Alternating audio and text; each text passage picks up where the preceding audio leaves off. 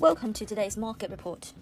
Wall Street stock indices closed lower on Tuesday, a day ahead of the Federal Reserve's interest rate decision, while US Treasury yields fell as investors worried the government could run out of cash after 1st of June without a debt ceiling hike.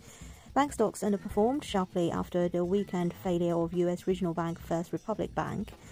Energy shares tumbled as oil price fell 5% to a 5-week low on concerns about the economy, as US politicians argued about how to avoid a debt default and investors prepare for another interest rate hike this week.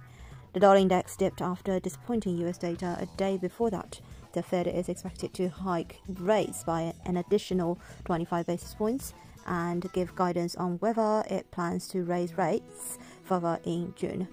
Top US Senate Republicans on Tuesday called on President Joe Biden to accept their party's debt ceiling package or make a counteroffer, while a top Democrat said the Senate might try to advance a clean debt ceiling hike next week. Trading on Tuesday reflected a growing investor worries that more banks would start to show steep deposit outflows like First Republic, the third major US bank to collapse since March. Couple that with the Fed's rate decision tomorrow, and with elevated levels of anxiety in financials spilling over the market in general, the debt ceiling limit is part of an elevated anxiety.